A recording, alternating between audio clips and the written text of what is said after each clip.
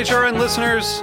As we celebrate our 15th year, we are deepening our commitment to giving voice to the next generation of food systems storytellers, and we need your help. Our internship and fellowship programs help activate new possibilities for underrepresented and underestimated young people through experiential journalism, audio engineering, and production training. Through these unique programs, HRN helps food equity stewards build essential workforce readiness skills that expand their potential and foster economic mobility. Please consider supporting these critical programs. And with a minimum donation, you can be entered to win a dinner for two at an amazing restaurant in one of 8 cities and tickets to a concert at a great venue in one of those cities. We have incredible partners across the country who have donated, as they also share our passion for helping to educate the next generation of food systems storytellers. Check out heritageradionetwork.org/15 to donate and enter to win today. That's heritageradionetwork.org/15 to donate and enter to win today. And make sure you donate before March 31st. Thank you. Today's program has been brought to you by TechServe, New York's original and still the best Apple computer, iPod, and iPhone store and repair shop. For more information, visit techserve.com. You're listening to Heritage Radio Network, broadcasting live from Bushwick, Brooklyn. If you like this program, visit heritageradionetwork.org for thousands more. We talk about food, we talk about music, with musical dudes, finger on the pulse, snacky tunes. Oh, it feels good to hear that theme song again. Yeah, welcome back, Greg. Thanks. I am, welcome to Snacky Tunes. I'm one half your host, Darren Bresnitz. The other half, your host, half a host. Wake up. I feel like half a host since I've been on. Do you need coffee? I love coffee. Greg Bresnitz. It's good to be back in Brooklyn. Everyone's complaining about the weather, but today is gorgeous. Fuck off. You missed, like, the shittiest weather. Yeah, I've been gone for a while, so what's a polar vortex? Oh. Shut up. It's been a good show, guys. See you later. Well, first off, very, very happy Mother's Day to our mother, our grandmother, all of our aunts. Welcome to being the best Mother Day of all time ever. That we're absolutely missing. Yeah, but, I mean, we'll be, look, celebrating Mother's Day on Mother's Day is amateur hour. Yeah. My Instagram feed tells me that every day is Mother's Day. I also learned that everyone's mom is a badass. That's true. We want to welcome back for, I want to say 4th year now? Is it 4th year? 5. 5th year. Yeah. 5th year, the one, the only, the blonde, Jordana Rothman. Welcome back. Hi, guys. I know we're a few months late for our 2015 prediction. Well, we were just talking about how 2014's. It's morphed from a prediction show. It's evolved. It's evolved, as all of us have. But normally we do this President's Day. Do you remember when Greg used to drag his knuckles on the ground? Now look at him. Upright, yeah. Really, it's an evolution. Homo erection. Yeah. You want to shout out your mom? Yes, right after I said that. Yeah. Hey, Mom, just tune in at like the 2:13 mark, but not a second before. No, I think Mom's listening live. Yeah. No, mom's on her way home from Boston. But yeah, I want to shout out my mom. And you're right, it's not cool to celebrate Mother's Day on Mother's Day, which is why we're not celebrating today. But we're gonna have a good time. Yeah, we're going another night. Do you know when restaurants would love you if you came in like the Monday after Mother's Day, when they're probably dead, to like blow it out? Yeah, I mean restaurants love me.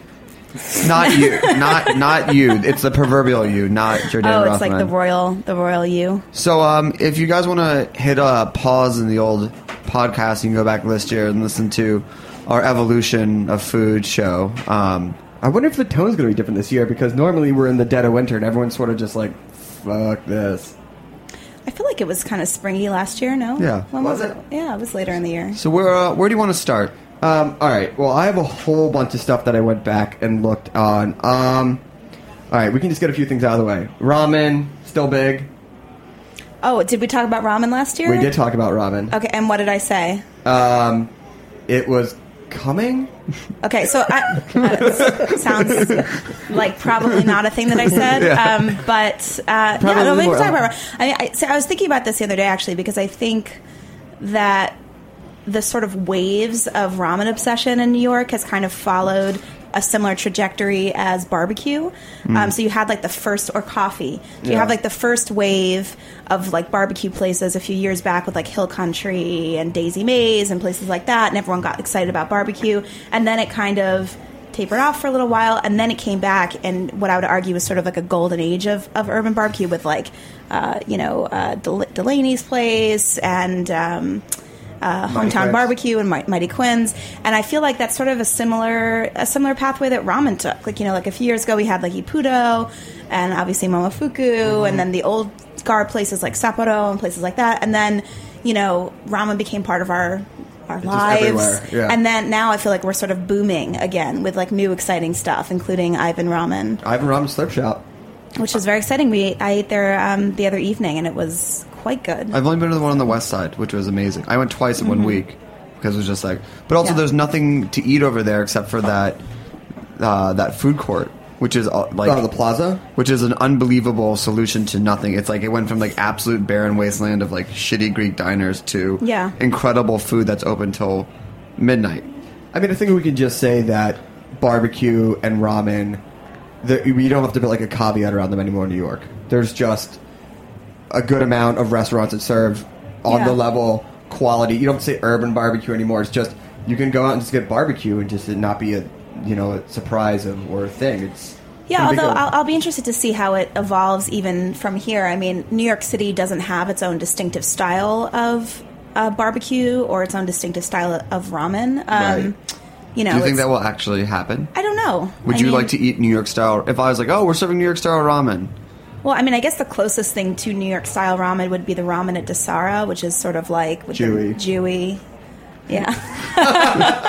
I mean, I feel like John Brown Smokehouse out in LIC. Yeah. They do like foie gras and pastrami and things like that. New York sucks if that's what we're that's what we're taking. But that's what I'm saying. It's like, why would you... Like, would you really want to be like, this is like the New York... I would just kind of run away. I'd be like, I just want something that's a little bit more authentic. Sure. Although I think authenticity in general is sort of a moving target, but I hear you. But you know what I'm saying? Like, at least someone that went and studied and at least knows what they're riffing off of as opposed to just like... But you can hang your hat on more than other subject, authentic ramen, authentic barbecue. I think we should talk about this idea of authenticity. I think it's a bit of a... I'm tripping on that a little bit. I mean, ramen comes from China, Right. I mean, from everything I've read, that it sort of came into the Japanese culinary lexicon through the Chinatown in Yokohama. But let's get off ramen, because I feel like we've talked ramen to death. But let's just talk about authenticity. Let's stop talking about that in general. Yeah. I mean, but let's talk about authenticity. And, I mean, I got off on Bedford the other day, and I saw an authentic Williamsburg food tour. Well, okay, so this is the reason I brought up the ramen thing with China is because everything is constantly evolving, right? And so like we've talked in years past about the idea of fusion as this like problematic, this like problem in the vernacular, right? That it's like this term that makes everybody's eyes roll, and yet it's very much something that's happening in the highest end restaurant right now. But I think that in the same way, the idea of anything being this sort of staid thing that's done developing, and this is what it looks like when it's authentic, and this is what it looks like when it's inauthentic, is sort of problematic because it's constantly moving, it's constantly evolving. Like there was never, there wasn't pork in Mexico until the Spanish came. So it's a complicated idea. Yeah, but I mean, could authentic then be just more loosely be like you can trace back its roots and you can point to its evolution? I don't know, I think people are looking for something, and again, this is a movie story, but they want something real. Like, they want to feel... What is that, though? The things that excite me with a restaurant are places that have a story.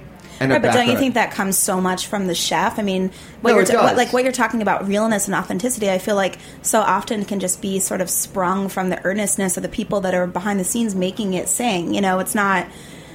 It's not that it's necessarily this like encyclopedic, rendering of a specific cuisine. It has heart. I mean, I won't name names, but I know that there is one barbecue chef who opened up a barbecue restaurant because they thought it would be a good business. Shots fired. And when asked about the story, there was no story other than, well, I looked at the landscape and I thought it'd be a good business. Right. How's the barbecue? Great barbecue. Fantastic barbecue. Whoa. I enjoyed it less. Snacky Teens blind item. I enjoyed it less because there was no story. You enjoyed it? I know. What if I had just brought it home and not told you what it's from? You're like, it's a great barbecue. And then I told you, like, oh, no. I'm just saying, I'm not saying it wasn't great barbecue. I'm not saying, and I've had it again since then. I think just overall, I just been like, I just wish there was something authentic or something real behind it, other than just being like, you mastered the technique and you put out a product, and it just feels like every other commodity business. There's no heart, there's no soul to it. Right. And it hurt. It hurt. Well, I mean, it hurts you. It stings to this day. My heart hurts, but I don't know if that's relatable. I don't know. I would disagree on that point of, like, if it's good food, it's good food. You're not asking, like, the people at the food cart, like, what's their story. You're just trying to get, like, a good meal. But I think from the authenticity standpoint is, like, you want, I don't know, I mean, isn't, like, the idea of, like, for authentic, like, I'm not going to go to Japan anytime soon. So if I want to, like, try to experience something like that, and I know that there's an argument that you can't have the food unless you're there, but you're trying to create something or have some type of taste, or at the very least be transported by the meal and be like, oh, like, this is, like, I want to experience what this culture is like we just went to eat Ethiopian food, like, a couple weeks ago, and it was great. That stuff doesn't work well for Mama. Yeah, well, I mean, I'll pose away. It was great while we were eating it.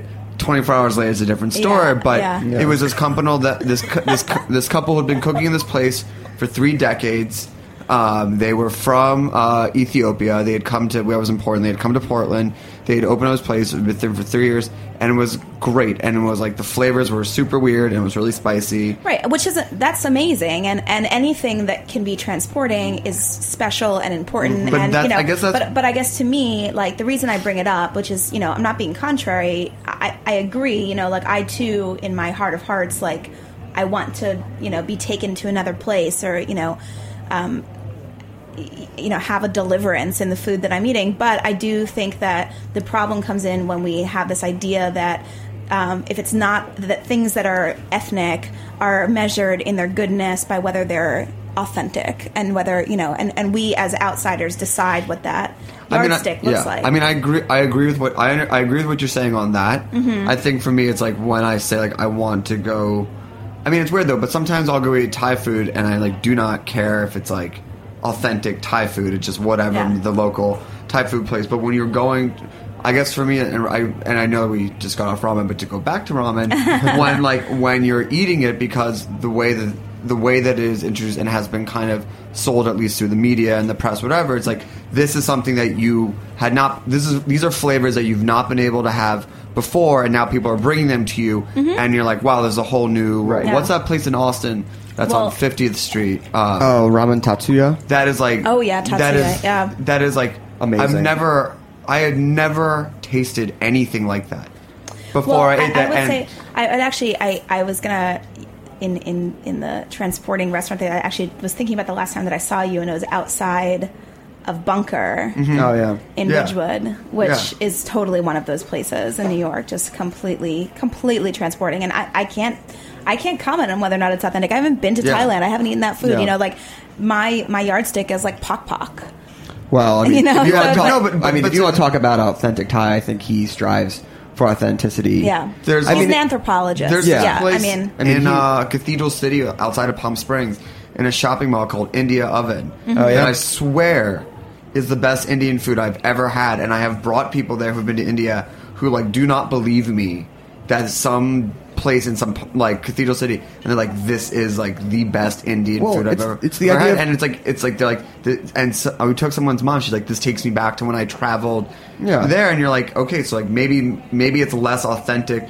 Maybe it doesn't need to be authentic for it to be successful and good. Sure. But maybe what the new word should be like definitive or transportive or, educational wise. And then if it's not that, then it could be totally great. Just don't make that claim as like. I like that idea of education and food. I like that. I think that's. And it's the idea that you can travel around the world for $50 or $7 in one bite of food. If you're paying $50 for ramen, like, you're not doing it right. So where are you going? I think that he means, like, you take the train up to Queens and you go and you eat. You take the 7 all the way to the end. And you go around. Like, I really do think that there is something to be said. Like, another place, and I know because I've been on the way out west, but like Jitlada.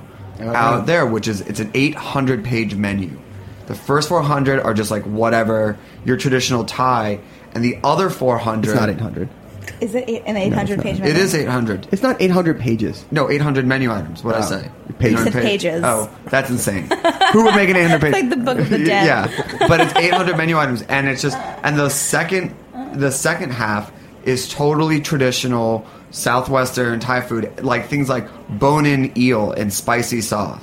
That you're just like, I've never heard of these things. I've never had this food, and by eating it, like I might not even like it, but you're just learning about this culture in some strip mall in Hollywood, and that's great. And like authentic or not, that's like what people eat, and you can try it, or you can stick to your like pad see ew or whatever. Yeah, whatever. Although like God bless it, like I love that stuff too. Like I don't look my nose down. That also does not work well for Papa after 24 hours.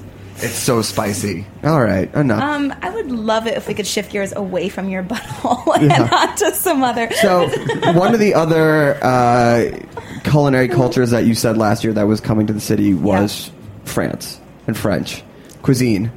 Yeah, you said it was coming. Did it? Lafayette, things like that. Oh, that's right, Lafayette. I don't think it. I feel like if anything, obviously the Nordic culture is still the prevailing new. I'm going to say, I feel like I like that I say things and then you just hold me accountable for them a year later. I mean, like, you're the only people in my life who, like, would dare to hold me accountable for the obscene things that I say all the time. But I do think that, this is what I think. I think that more than any one particular cuisine, I think what I'm seeing more than anything is this sort of highly globalized kind of international pantry that the best chefs are really pulling from. So, like, if I was to say to you, like, what kind of restaurant is Estella? Like, what kind of food does it serve? I couldn't.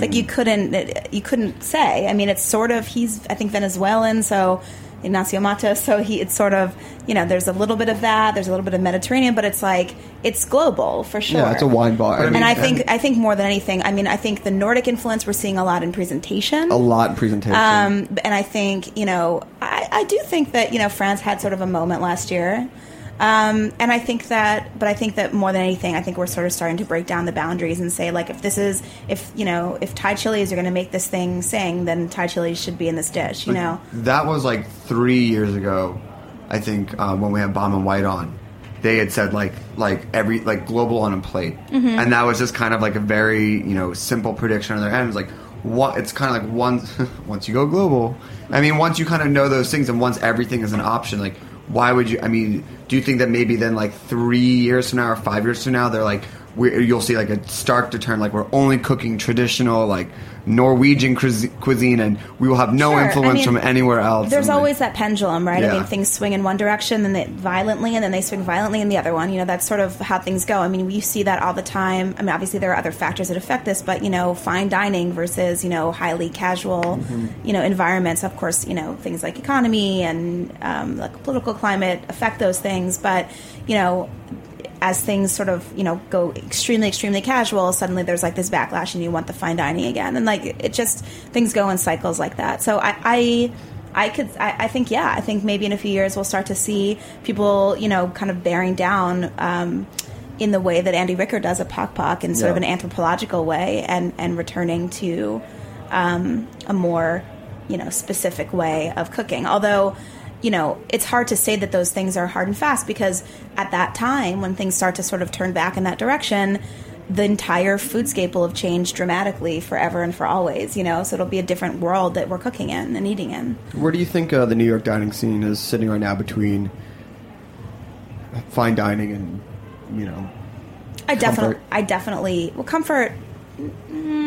I definitely think that we're still on the sort of casual end of things, for sure. Although I think that has sort of reinvented itself. Yeah. I think, when you look at like a sort of, a hot restaurant, it's still, the aesthetic is still very much no tablecloth, very sort of personal, idiosyncratic service. I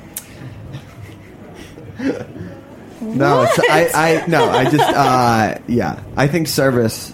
I wish service could always be fine dining, or at least some level of better than comfort service. I don't know. The best service that I have ever had was at Blue Hill at Stone Barns, actually, this past year. Yeah. I would say I had, I think it was the best meal of my life. It's a stunning meal. I mean, I spent the first half of the day at a strip club and the second half of the day at Blue Hill at Stone You want Barns. to shout out the strip club? You want to shout it out? I don't remember what it was called, Damien. No, I don't remember.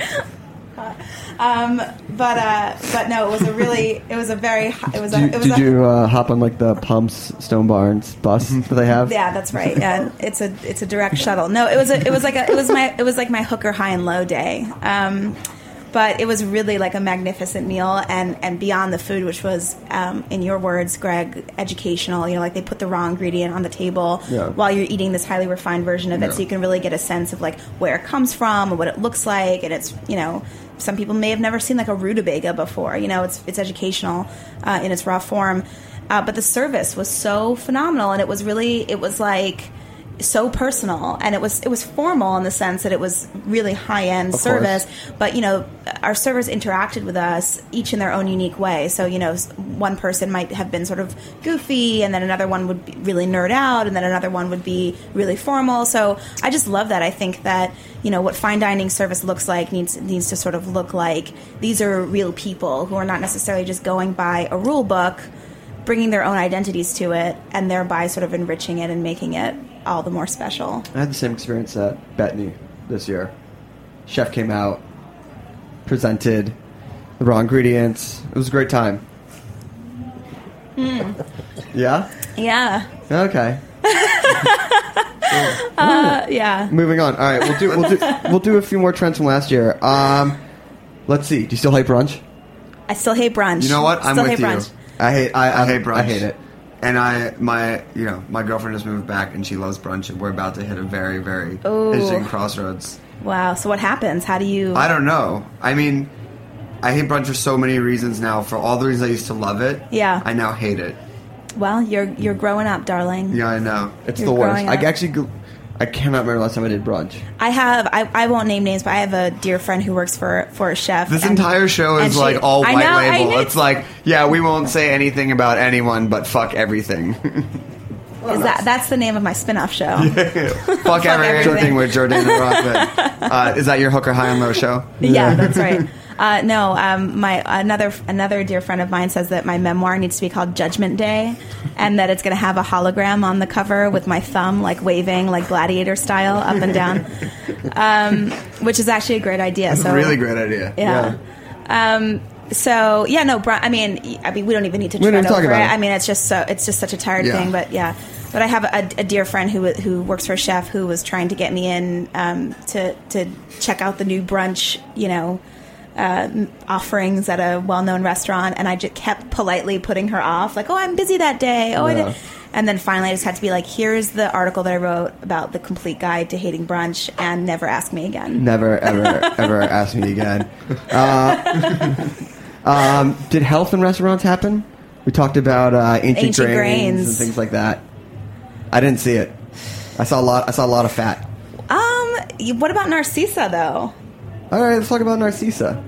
Well, I'm saying for health in restaurants, I mean, you know, this is John Fraser is a chef who's really been a vegetable-forward chef for many years. Well, we could talk about vegetables.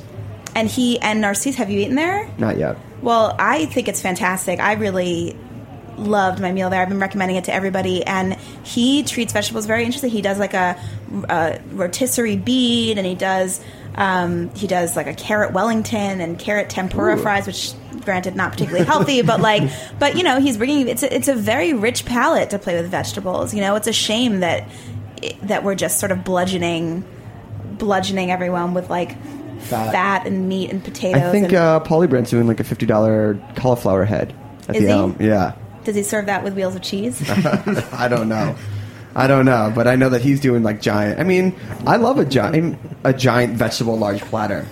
It's great. The LA chapter does a great raw vegetable. Oh, well, actually, wasn't there a place? Isn't there a place in Philadelphia named Veg? Isn't there you guys are Philly boys? Yeah. Isn't there? So that's I don't know. When I go down to Philly, like cheese. I mean, I eat terrible. I know you're a disgusting man. I'm sorry. You have a recent road trip to Philly where you ate twice on the way to Zahara? first of all, it's called Zahav. Sorry. Oh, okay, so now you've corrected him and answered the question. Yeah. I'm sorry. I was too busy getting my quip out. I think you stopped for a roast beef sandwich and a roast pork sandwich. Well, if you want to out me, what I actually did was first I stopped for a root beer. Okay. Okay. Then I stopped Where'd you get the root beer from? Like a little Weber's. Did you know that soda's killing our nation slowly? Well, I was so excited because we sat on the side of the road and it was like so cute, and it was like a little drive up where you put the thing down and they come up to your table and they put the tray on your window, and I was like, oh, that's so great, it's so cute. You just like Instagram pulled a photos. handkerchief off and like tied it on immediately. Completely. Like I got like they, like everyone there was basically like they don't think it's cute. They're like, our Cisco delivery is coming in. And I'm like, oh my God, everyone look forward. I have to Insta this, like right now. So we ordered they have like their own homebrewed root beer, which I was like super psyched about. I thought it was going to be like really like sassafrasy. And actually it was just completely disgusting. Like basically just like high fructose corn syrup like in a glass. They're like, fuck you, here's your root beer. Yeah. They were like, have a nice day at Jordana Rothman. So that sucked, but it was cute. And then that's right, thumbs down. And then we went to John's Roast Pork, which it was so unbelievably good. It's so good. And it's like nestled between strip clubs. And I went in and I was like, so you felt right at home. Did you bring the roast pork into the strip club? You're like, Mom. Well, actually, if Blue you Hill let me do if this, you so. if you know anything about me, you know that I read an etiquette column before going to the strip club to see how the times have changed since last time. I wanted to make sure that my tipping strategy was up to snuff. What's considered a good tip? It's still singles. Actually, okay. Things have not changed. Yeah. It's a single song. If it ain't broke, yeah, don't fix. Right.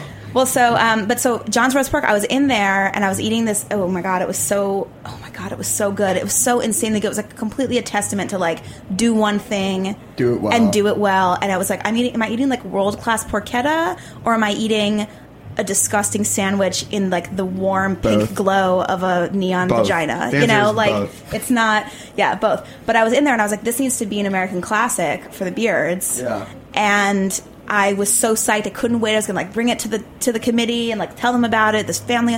And then I looked on the wall and it was already an American classic. So I'm happy to see that. Out of curiosity, how does Can we that just say get something? designated? Roast pork sandwich is the sleeper hit of Philadelphia. Everyone goes for cheesesteaks. 100% agree. 100% agree. I so don't good. They're always Like so Tony- dry. Whoa. Whoa. Yeah, sorry. Whoa. Tony Luke's Tony Luke's Down to both roast of you. pork. Oh, and then I also ate fried chicken. Oh, at Federal Donuts. Yeah, and I ate some donuts too. So, then like- I cried in a corner, and then I met my friends. So for your dinner. 5-hour trip to Philadelphia was very nice. Yeah. Oh my god. I mean, that's But for a the lot. James Barrett, like the Heritage one, like, I mean, how do those places? How do they get them? I mean, it's just Well, it's a different process. It's a different process than the Restaurant Chef Awards, meaning that they get it's not people don't vote on those awards. It's more like by committee.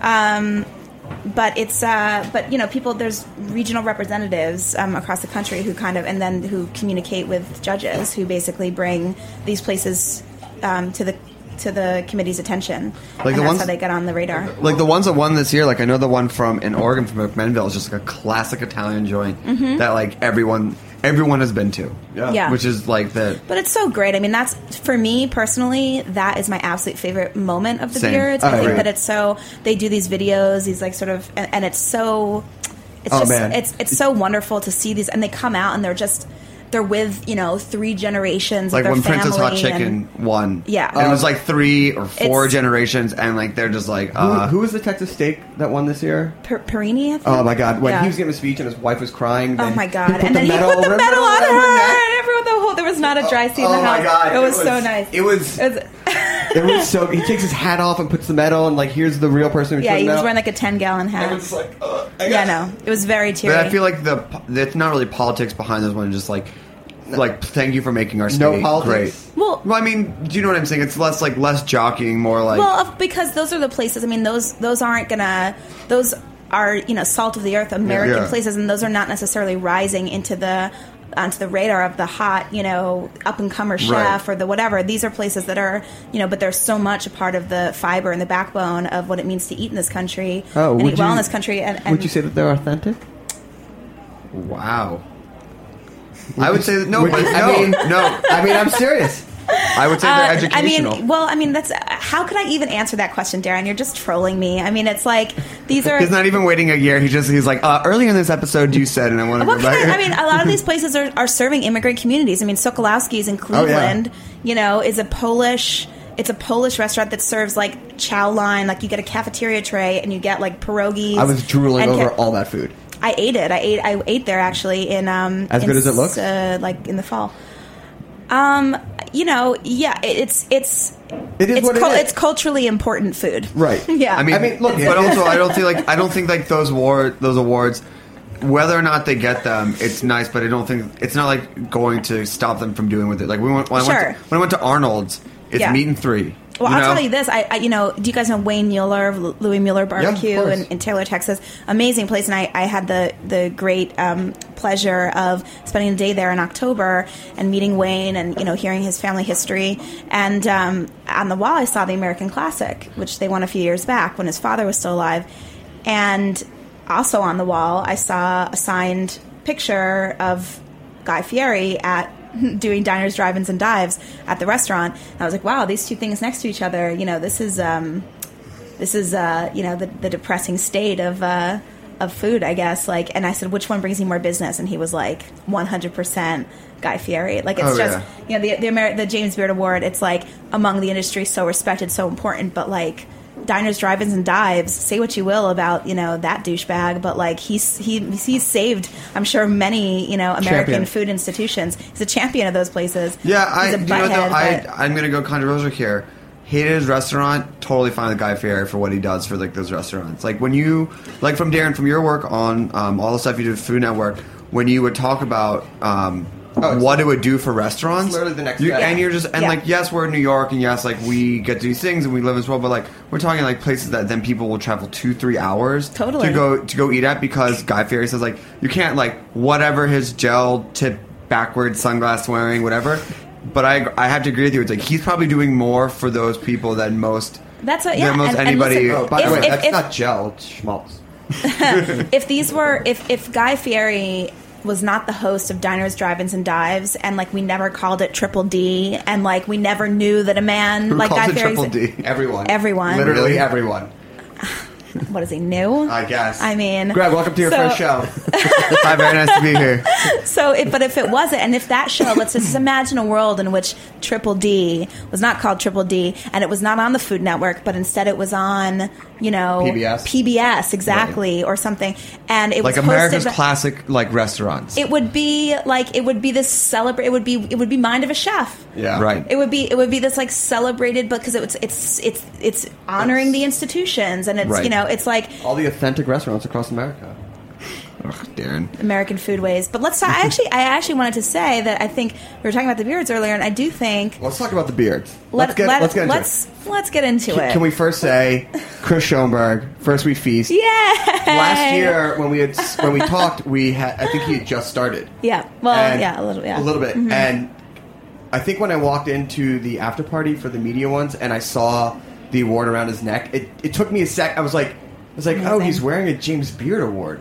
And I was like, that must mean he won. What, did he borrow it? Yeah. Can I see this for a second? Instagram. Hey, Francis, let me get one of those. So I mean, Chris and I worked together for years, and he is not only a dear friend, but also a wonderful and talented writer and journalist and editor, and someone I could not be prouder to have shared many bylines with over the years.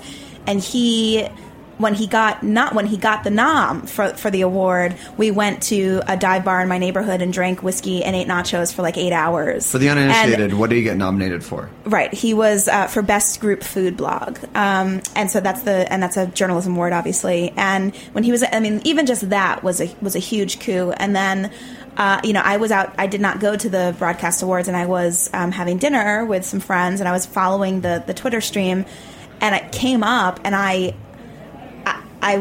couldn't I mean he beat Eater, that's amazing. I mean, and it was amazing, and I stood up and there was a shelf directly above my head, which I had noted. As I sat down, I was like, now, Jordana, don't go smashing your head on that shelf. And I stood up and it's like a cartoon, like I saw stars in front of my face. I was like, really, just James Beard really medals, just like dancing around your head. But it was like still too much. And I was so like disoriented, but I like ran out anyway. And Daniel's like yelling after me to like make sure I don't have like some like fatal contusion, like Liam Neeson's wife style, you know? Wow. Because it was too soon. Too soon. Too soon. Yeah. So I went outside and I just had this unbelievable emotional reaction. I was on the phone with Chris and we were like crying and screaming, and I'm just like, it's just so wonderful because I love. It's merit. Merit got awarded, and that it's so, not that the other candidates weren't meritorious, but it was so wonderful. And what he's done is really he's brought this new really rigorous level of reporting and integrity to that space, and he deserves it. He absolutely deserves it. First year, where do you go from there? You get more resources, you get investors, and you just build. Yeah, I'm very proud of him. I'm very proud of him. And I said, it was like I went to the after party at Mapesh just to see him, and it was like the top 3 hug of my life. Like the hug that we shared was like a hug for the ages. Yeah. Shout out to Chris. Check out the site if you haven't. firstweekfeast.com. Yeah. Big year for women. Yeah, there was a ton of diversity. Ton of diversity. Shout out April Bloomfield.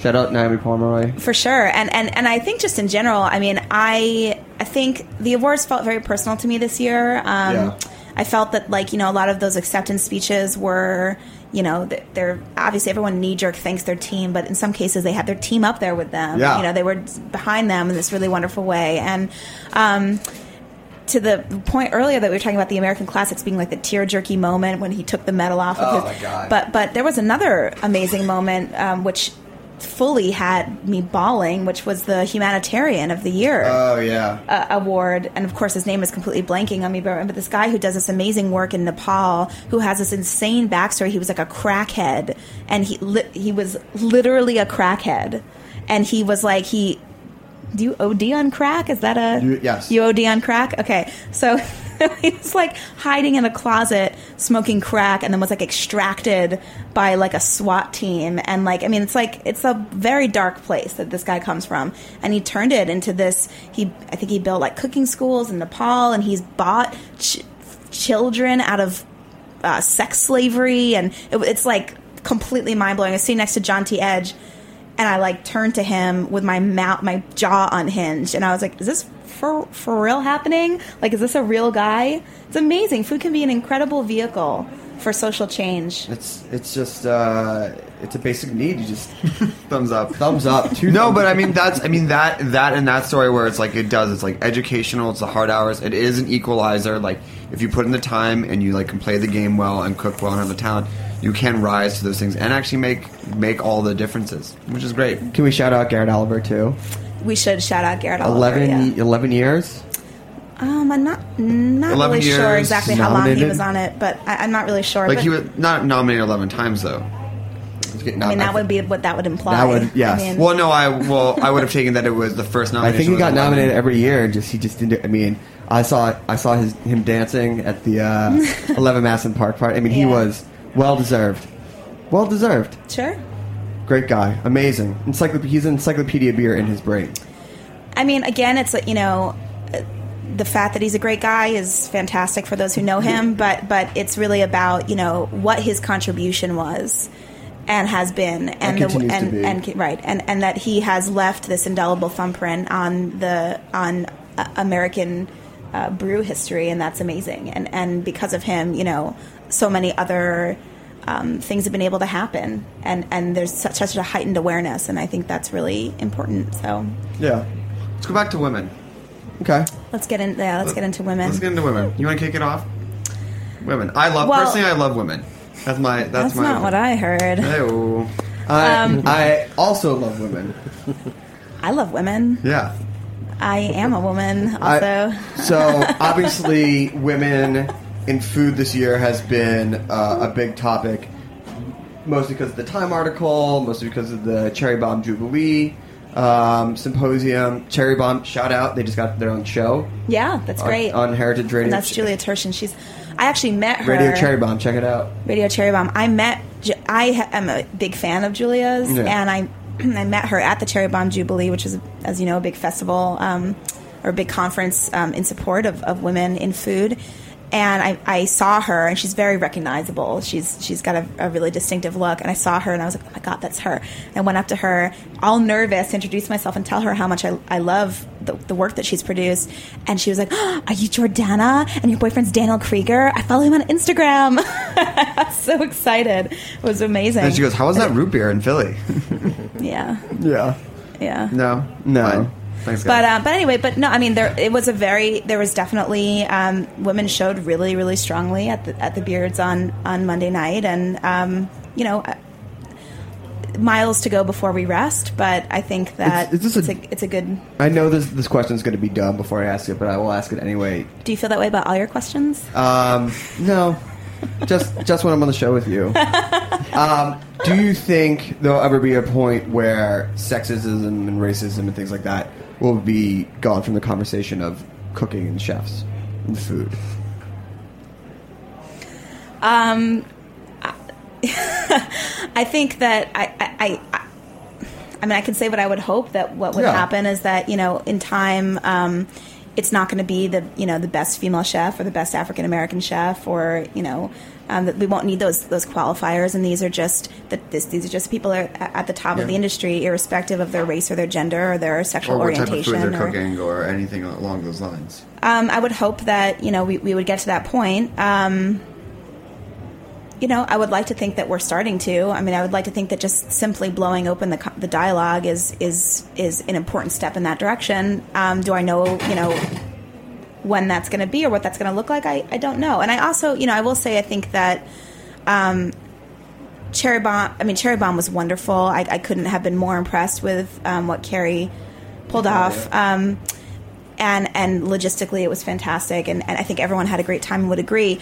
I think that as we continue along this road, my instinct is that I don't think that the conversation about women in food should always just be women talking about women in food. I think that, wonderful as Cherry Bomb was, and I was tweeting for Cherry Bomb that day, and I found all the men that were there, and it was like 3 dudes.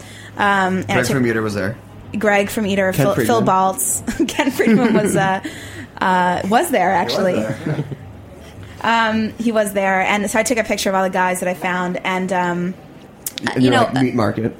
I think that it's sort of like, you don't want to perpetuate the us versus them thing, right? It's like there's this coven, like, sort of, well, maybe that's not the word, but there's definitely a sisterhood. There's definitely wow, of all the words. There's definitely a sisterhood, that's developing around this, but I think for real progress to happen, there need to be men in the conversation. Men need to be part of the conversation too, because we all need to sort of equalize. We need to find our footing together and become comfortable. But do you think that grappling with this? But do you think, like, for any type of, like, making a stance movie, that it needs to kind of blow like a pendulum, blow all the way in one side, and then come swing back, where it's like it should be established, there should be those things, there should be young women who can see that they can sit at the top of the game just as much, and then can come back and sit alongside the peers. It's not like, sitting like the token, like, top 2 women in the field. It's like, here's a million different positions that women can hold. You can either be the top, you can be a sous chef, you can be the best maitre d', you can do along things, and then the conversation becomes more integrated. I see that reasoning. Yeah, I definitely see that.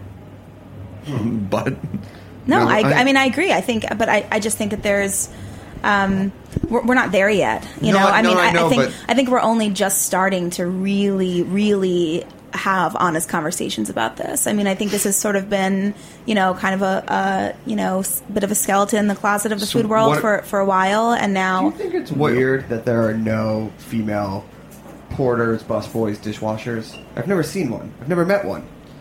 And that's the entry level to a lot of the culinary world. You start there at the bottom and you work your way up after so many years.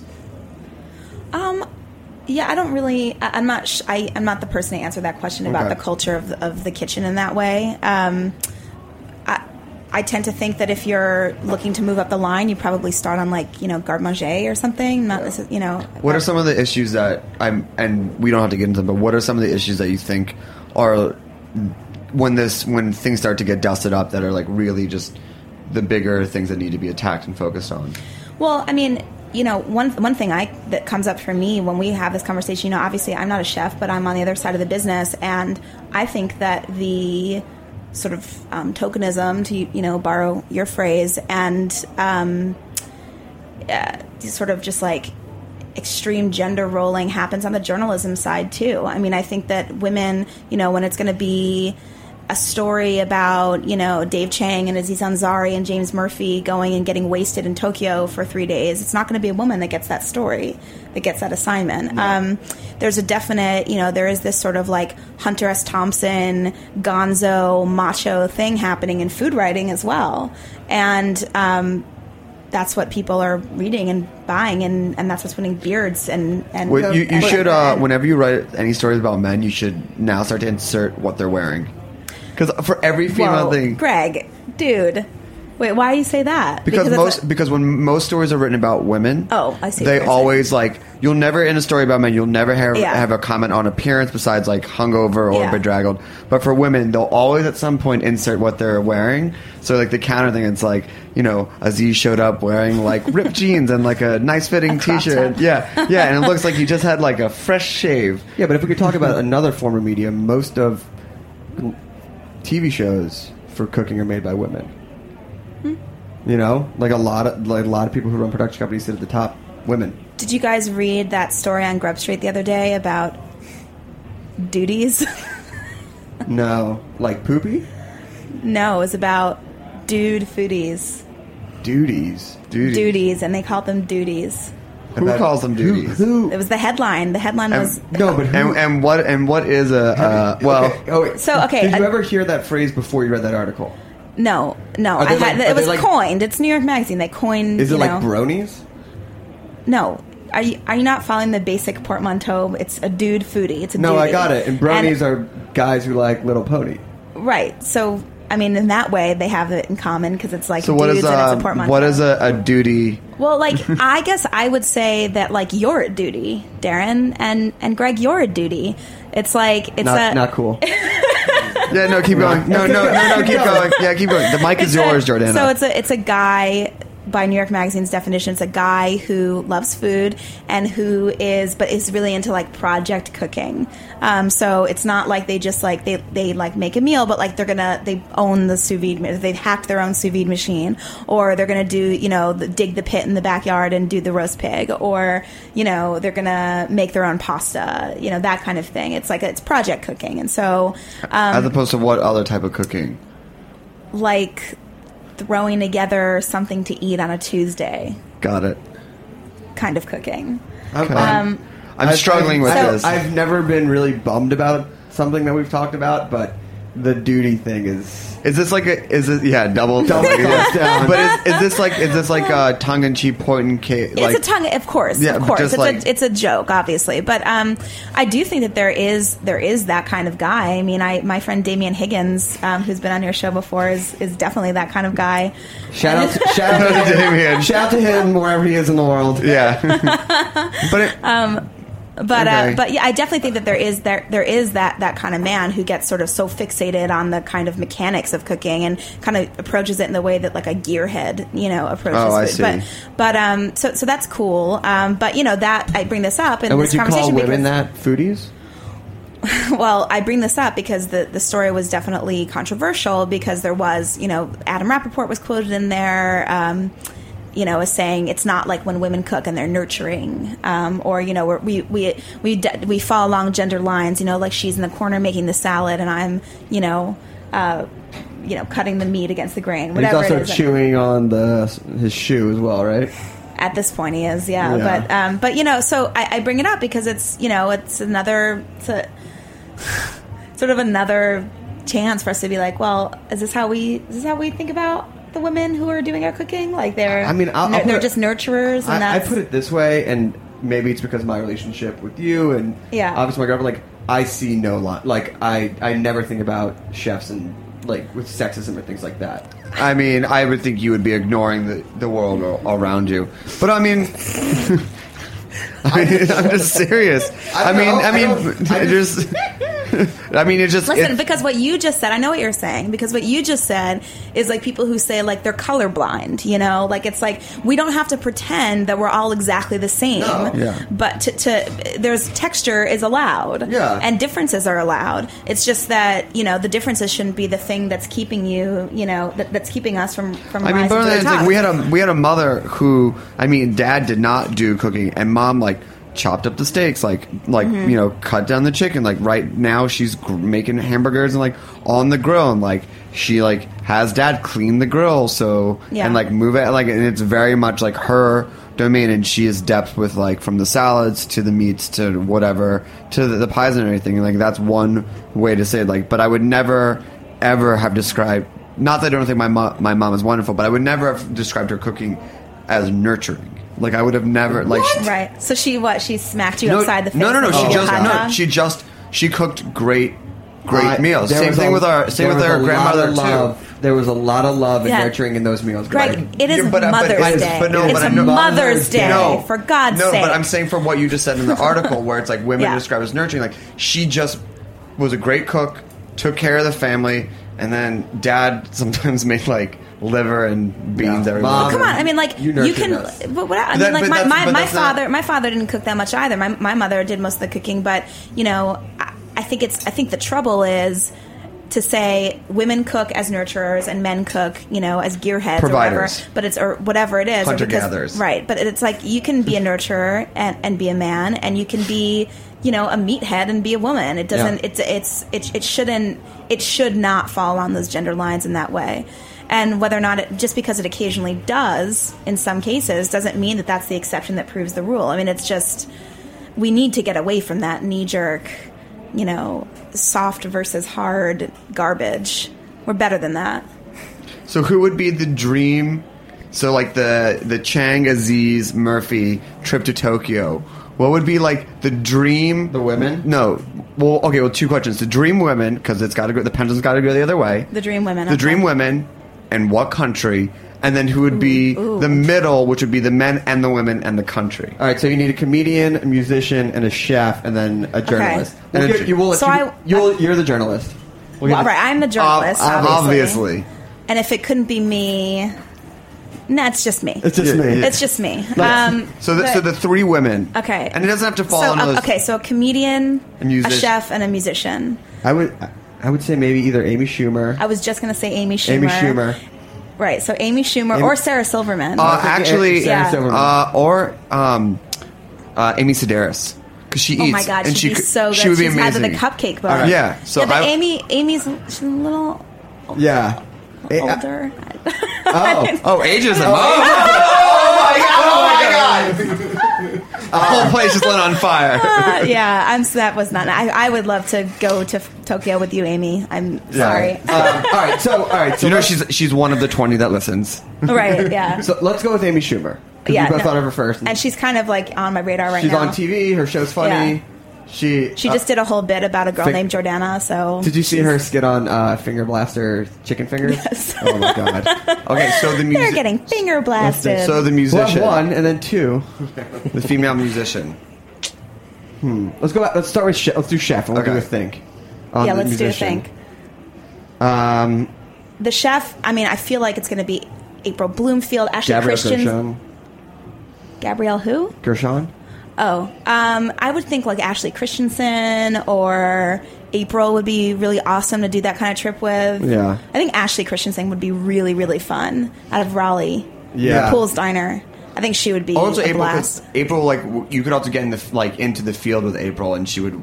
Yeah. She's done this. So okay, and the musician, I'd like a St. Vincent type character.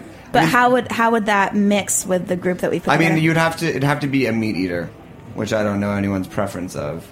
That because does it have to be meat eater? That's the entire point we just made. You don't have to necessarily. No, but I'm saying for it to be like a full on adventure of like we'll eat anything that comes our way.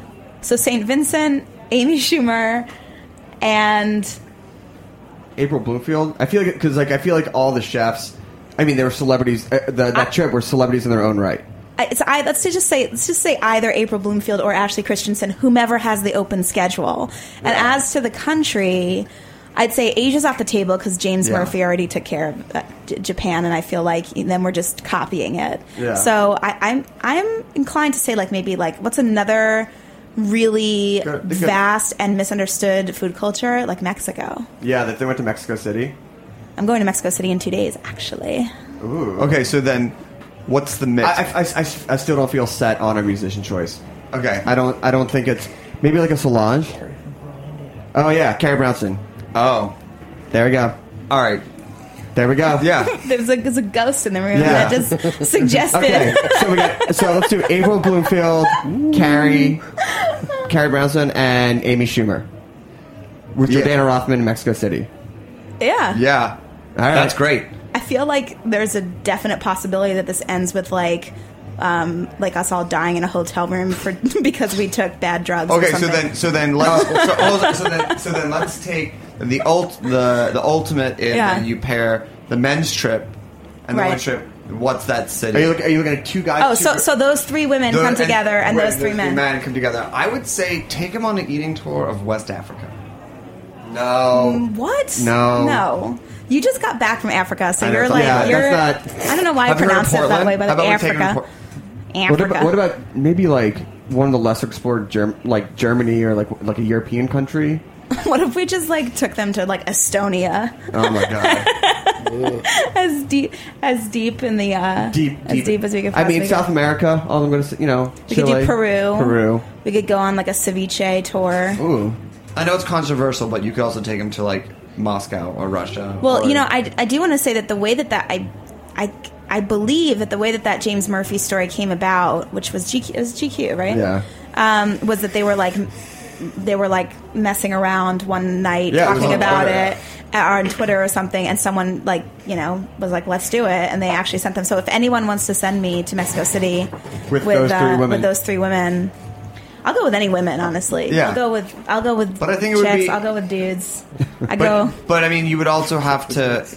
I mean, would you have to be conscious of writing the story to make sure that it was it was just about? I mean, that it wasn't a gender specific story, or written as a total counterpoint to the other story. I mean, of course, I would have to see what happened, but I mean, that's part of it, right?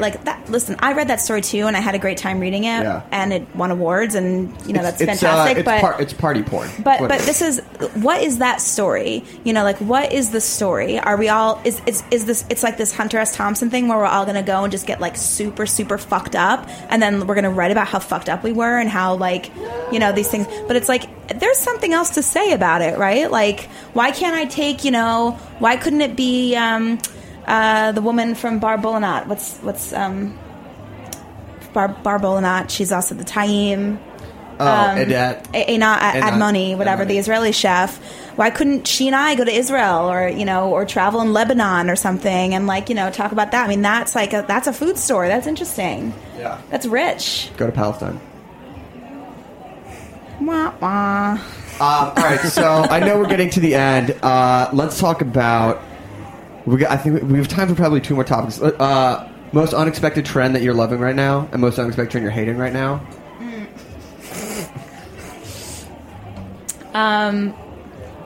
Yeah, I don't know. What are you loving right now?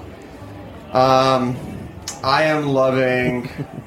I'll tell you where I'm loving to eat right now. Yeah. I'm loving the Cleveland. Oh, I haven't been yet. And I'll tell you why I love it. And I feel this way sort of with... I mean, I know it's not a fair comparison, but Contra as well. It's just these restaurants where you're going in, it's great food, it's great wine, it's $50 or $60. Yeah. It feels comfortable. It's not this just whole It's... I feel like it's what I... And I'm to blame as much as anyone else. It's just I got away from what I loved about going out to eat. Which was just going to these places and it not being this whole 4-hour ordeal that's $200. It's just I'm just going to go out and I can bring anyone there. We can just go and have a bite and it's good food and good wine. Mm-hmm. I feel for a while I couldn't. It was either you were done eating in 15 minutes or you had been there for the entire night. Sure. Yeah, that sounds good. I like that too. That's what I'm excited about. Oh, come on. Come on. You always put me on the spot with this stuff, and I know No. It can't be always put you on the spot because you've done it for 5 years. Yeah. So I should just be prepared. You know what you're. I know. That's a recurring trend on this. I know. All right, let's talk about. We can It's a talk about Mexican food in the city, fresh tortillas, things like that. Sure. Yeah. I'm blanking on the name of that restaurant that opened up. Presidente. Yeah. I mean, I'm seeing like every time I turn around now, I feel like it's like fresh masa and tortillas, which is hands down been the biggest complaint of what I think is like really makes crappy Mexican food in New York is that you get these rubbery tortillas, and honestly, that's 60% of the show. You know, it's like it's almost like by the people time talking about tortillas. Yeah. Wow. I actually ate at Cafe El Presidente. That's good. Which I ate there right when it opened, actually. And it's like a Mexican Italy sort of. Kind of, yeah. It's really cute in there. I think that even still, and I gave this, the whole thing with tortillas is that they need to stay warm. When you make corn tortillas, when you make them, they can't cool down and then be warmed up again. That's when you eat a tortilla and it's sort of brittle and falling apart in your hand. That's why. Yeah. And there's mechanisms for that, but we don't have to get into that. But you can't do that. I know. I see Aaron Sanchez. Shout out to Aaron Sanchez at the bar. He's been hanging out, bringing beers back and forth this whole time. So good for you, Aaron Sanchez. Happy Mother's Day. Happy Mother's Day. Aaron Sanchez. Look at that chain. Anyway, so I think that even still at Cafe El Presidente, and I even said this thing, like that you could just tell that they had was probably a few hours from when they were pulled off of the tortilla. They have a tortilla machine basically from the time that they were being served because they were still brittle.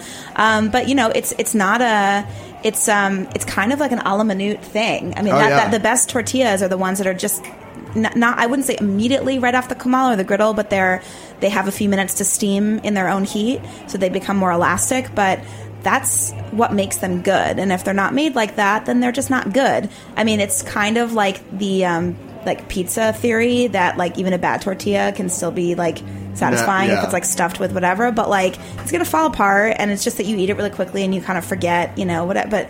But that's it. If you're not making them fresh, they're not good. They're not good. So, the experience of going to Tortilla Nixtamal in Queens and eating, eating a taco there, you're like, wow. And then when you buy the tortillas and you bring them home and you put them in the refrigerator and you heat them up 2 days later, they're just not good. And they're never going to be good. No. Sorry. It ain't gonna happen. You can't hack it. But there's a lot of places that are starting to engage on this level. So Cafe El Presidente is one. Obviously, Mission Cantina, Danny Bowen is doing it. I am still struggling with those tortillas. They're still not for me where they need to be, but But he's acknowledged that. It's an art. He's working on it. I remember when April Bloomfield opened that Salvation Tacos in Pod 39, that hotel. She got it. I mean, she got spanked by Pete Wells and for the tortillas, and she knows, and it's like it presents a challenge for a restaurant kitchen, and that's the whole what Alex Stupak does at Empeon, and they mostly do flour tortillas there, and they're magnificent. One of the things that he has said many times is that tacos aren't meant to be plated in a kitchen and brought out into the dining room and eaten like that, because it's almost like the greatest sushi bars in the world, where they put the thing in front of you and you eat the thing and then you get the next thing put in front of you. Right. You eat it immediately, and that's when it's at its best. It's dying as you're marching it through the restaurant. Death of the tortilla death march. The tortilla death march, I think. I like that you self-edited, and I really respect you for that. Thank you. So you don't have a trend for us? I got to provide the trend. You got nothing you like right now that you're seeing in food?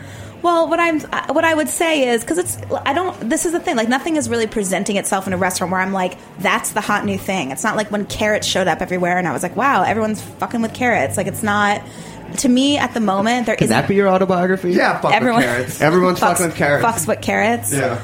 .com. That's a good Instagram tag or handle. Fuck with carrots. I feel like that's like a webcam girl already has that. Wow. Wow. Can you imagine if they had like a duty strip club? But I'm going to say something. I'm going to say, if you're still talking about duties, I'm going to say something important, and you're talking about duties.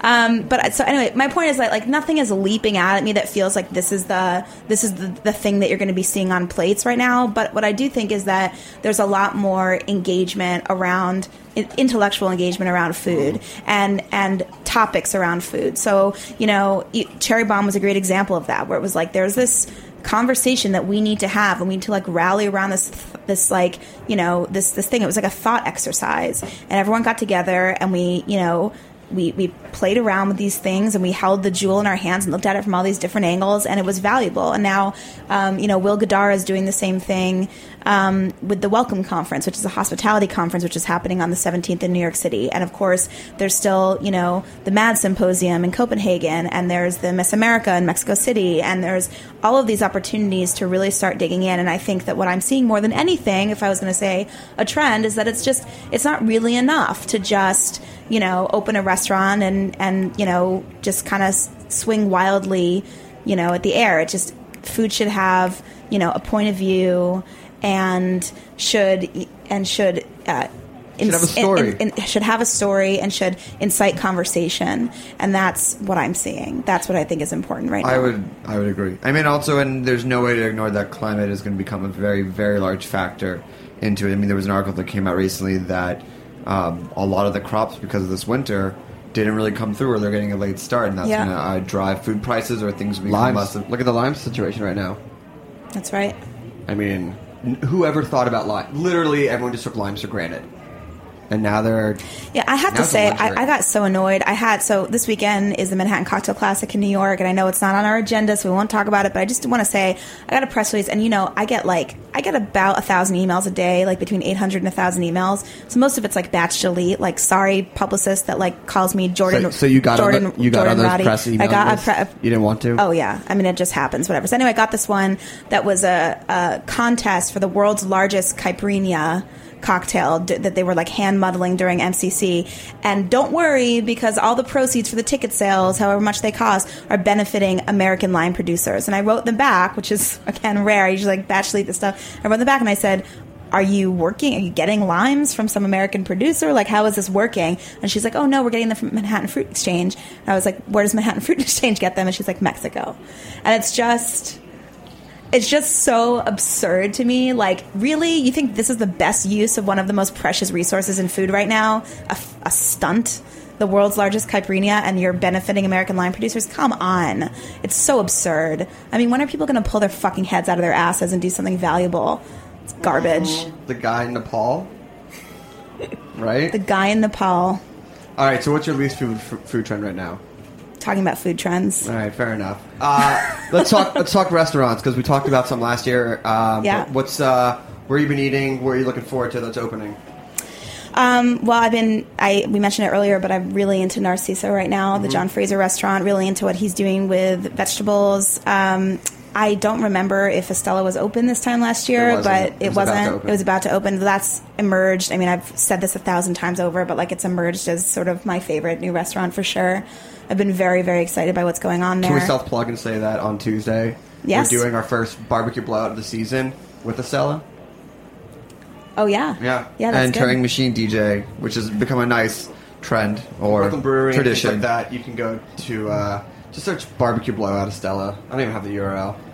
Yeah, where can we buy tickets? Online through Eventbrite. It's BBQ Blowout May 2014.eventbrite.com. Yeah. We used to have a website, but we gave up on that a long time ago. Oh, boy. Oh, boy. Yeah. But when you're only updating it and then 4 I'm times very a year. I'm actually very excited in terms of openings. I'm excited about I always mess up this name, but it's Batard, but I always call it Bastardo for some reason, for obvious reasons, I think. But Batard is the in the Cortone space with John Winterman, and I think that could be a really interesting. They're opening very soon, like in just a few weeks, and I'm really excited to see what they have working up there. And also Barchetta, it's not Dave? No, it's not Dave Pasternak. Who is that? It's a seafood place. It is. It's Dave Pasternak. No, that place. Ghost with the information coming in. I'm excited for Sarah Simmons' place, the new fried chicken place. Oh, yeah. Oh, you know what's a crazy story? Speaking of total ghost stories. Hit me. I am a friend of Sarah Simmons, and she was asking me about that space before she signed the lease, and I was like, oh, yeah, I've been in there. And I said, before you do any construction, let's, take all the furniture out and roller skate in the place. like when it's empty, because you're always going to have this memory, like before your restaurant opened, before you blew up, like we roller skated in this place, and that's like this special memory that we'll always have. And she was down for it, and she was in the space, and she was like clearing it out. She was clearing out all of the, debris from the old restaurant, and she texted me a photo of a pair of roller skates that she just found in the restaurant. Whoa. How crazy is that? Did you go roller skating with those roller skates? Not yet, but like my name's on those for sure.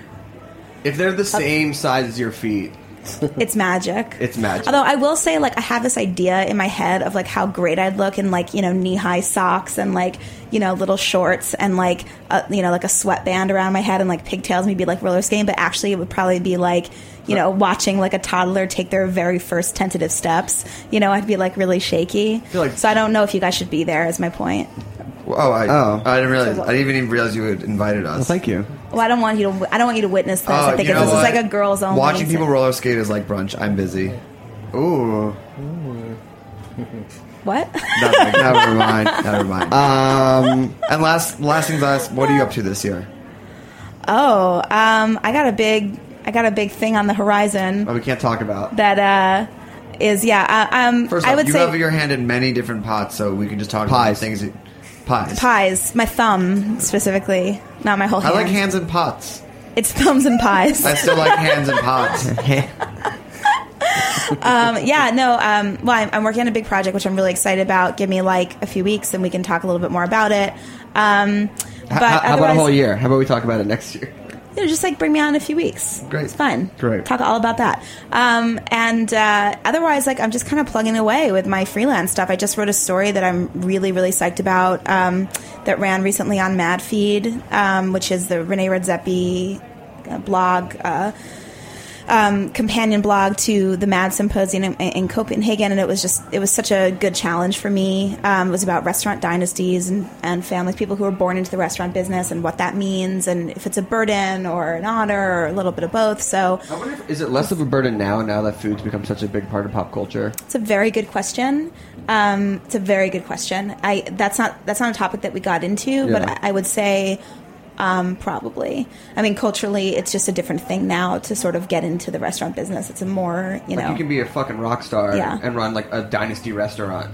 There's just, I think, more of a general, like a broader understanding of like this is valuable, and so I'm gonna do this. It's and it's not just like blue collar convict shit like that anymore. It's like What? That's what people used to think about. I hear you. People can't see you nodding in agreement. They just hear the pause and think that you're disagreeing. I wasn't pausing. I was not. There was no pause. No pause.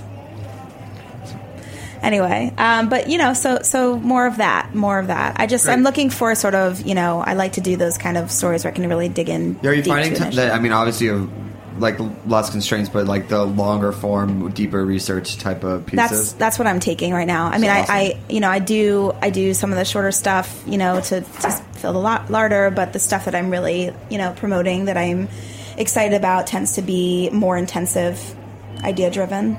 And then, are you going to Mads this year? Are you going to go to Copenhagen? No. So last question, since you have the mic, what story do you want to pitch that someone should pay you to write? Twins in Mexico City with Jordana Rothman. No, it has to be girls. No, it doesn't. We're the dream team. 3 of us. I think I would like to write about that issue that we were talking about earlier. The idea of the moving target that is authentic food. I think that's a really interesting idea, and I'd like to explore that. I think that would be awesome. That means that you have to go travel to those places, then come back to here for the people relating them. Can I ask? Sounds terrible. What country or where would you go to try and find authenticity? Sort of anywhere, right? But I mean, a country where I'd like to explore the food culture, which I don't know that much about. I mean, I would love to do like North Africa, like that, like Spice Pantry is really interesting to me. Greg is making this wide Jesus stance right now because we were just talking about Africa. You were in West Africa; it's different. True. Fine. It's a big country. I'd love to do that trip. I mean, I think that those are really, that's a really another food culture with like really complex kind of mind-blowing spicing that you really need to be inside of to really understand. I'd love to explore that. The nuances. Mm-hmm. Well, I can't believe, oh shit. We've talked a lot. We have. We have. And I unfortunately don't think you made any predictions that I can call you on next year. What about the conferences and all of the intellectual dialogue around food? I mean, or that's let's already try and happened. hope that like you can write that article with Carrie and our chef. Carrie, April, and Amy. I'll give you guys a finder's fee. That'd be amazing. That'd be great. Just bring us a take home plate when you fly home from your last meal. Like here's the doggy bag. One person we forgot to shout out was Lucky Peach, who took home 5 James Beard Awards. Yeah, it's crazy. Crazy. Well, that was part of our conversation last year. That was part too. of our conversation last year, how they changed the food game, and just shout out to them. I mean, and they also wrote that huge article on masa and the street food thing, which. There's just what Lucky Peach has done is provide. I think they've just provided a space for that kind of content, and it's raised the bar. I think across the board. I mean, like people are looking for meatier, more depth-driven content than they were before, and at the same time, they also want like top 10 lists of like the best hot dogs or whatever.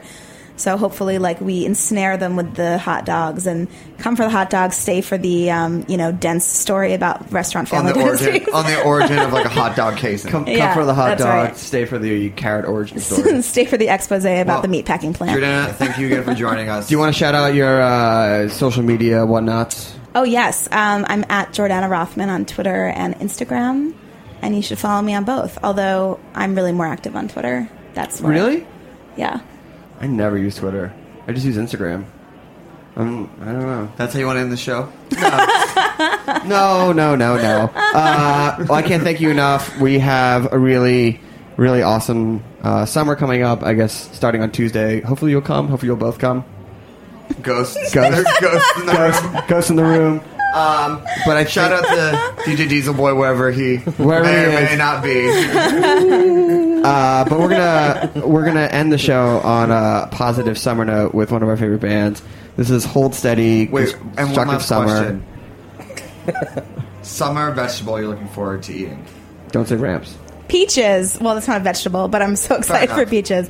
It's close. Fair enough. And do you like a peach that's like a little bit underripe? Or This is what I want. I want a peach that is so like disgustingly overripe that it's like pornographically, like its flesh is pressing up against the fuzzy skin, and you know that it's about to burst and it's gonna like get all over your face. I want a peach that it would be obscene to eat in public. So I want a a peach that I club. wouldn't eat in front of my mom. Play that song, Darren. All right.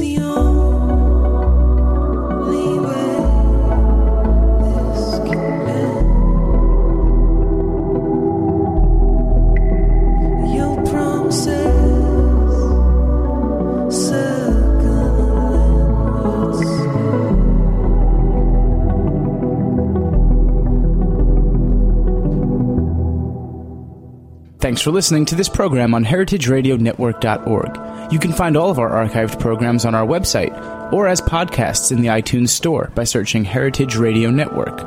You can like us on Facebook and follow us on Twitter at heritage_radio.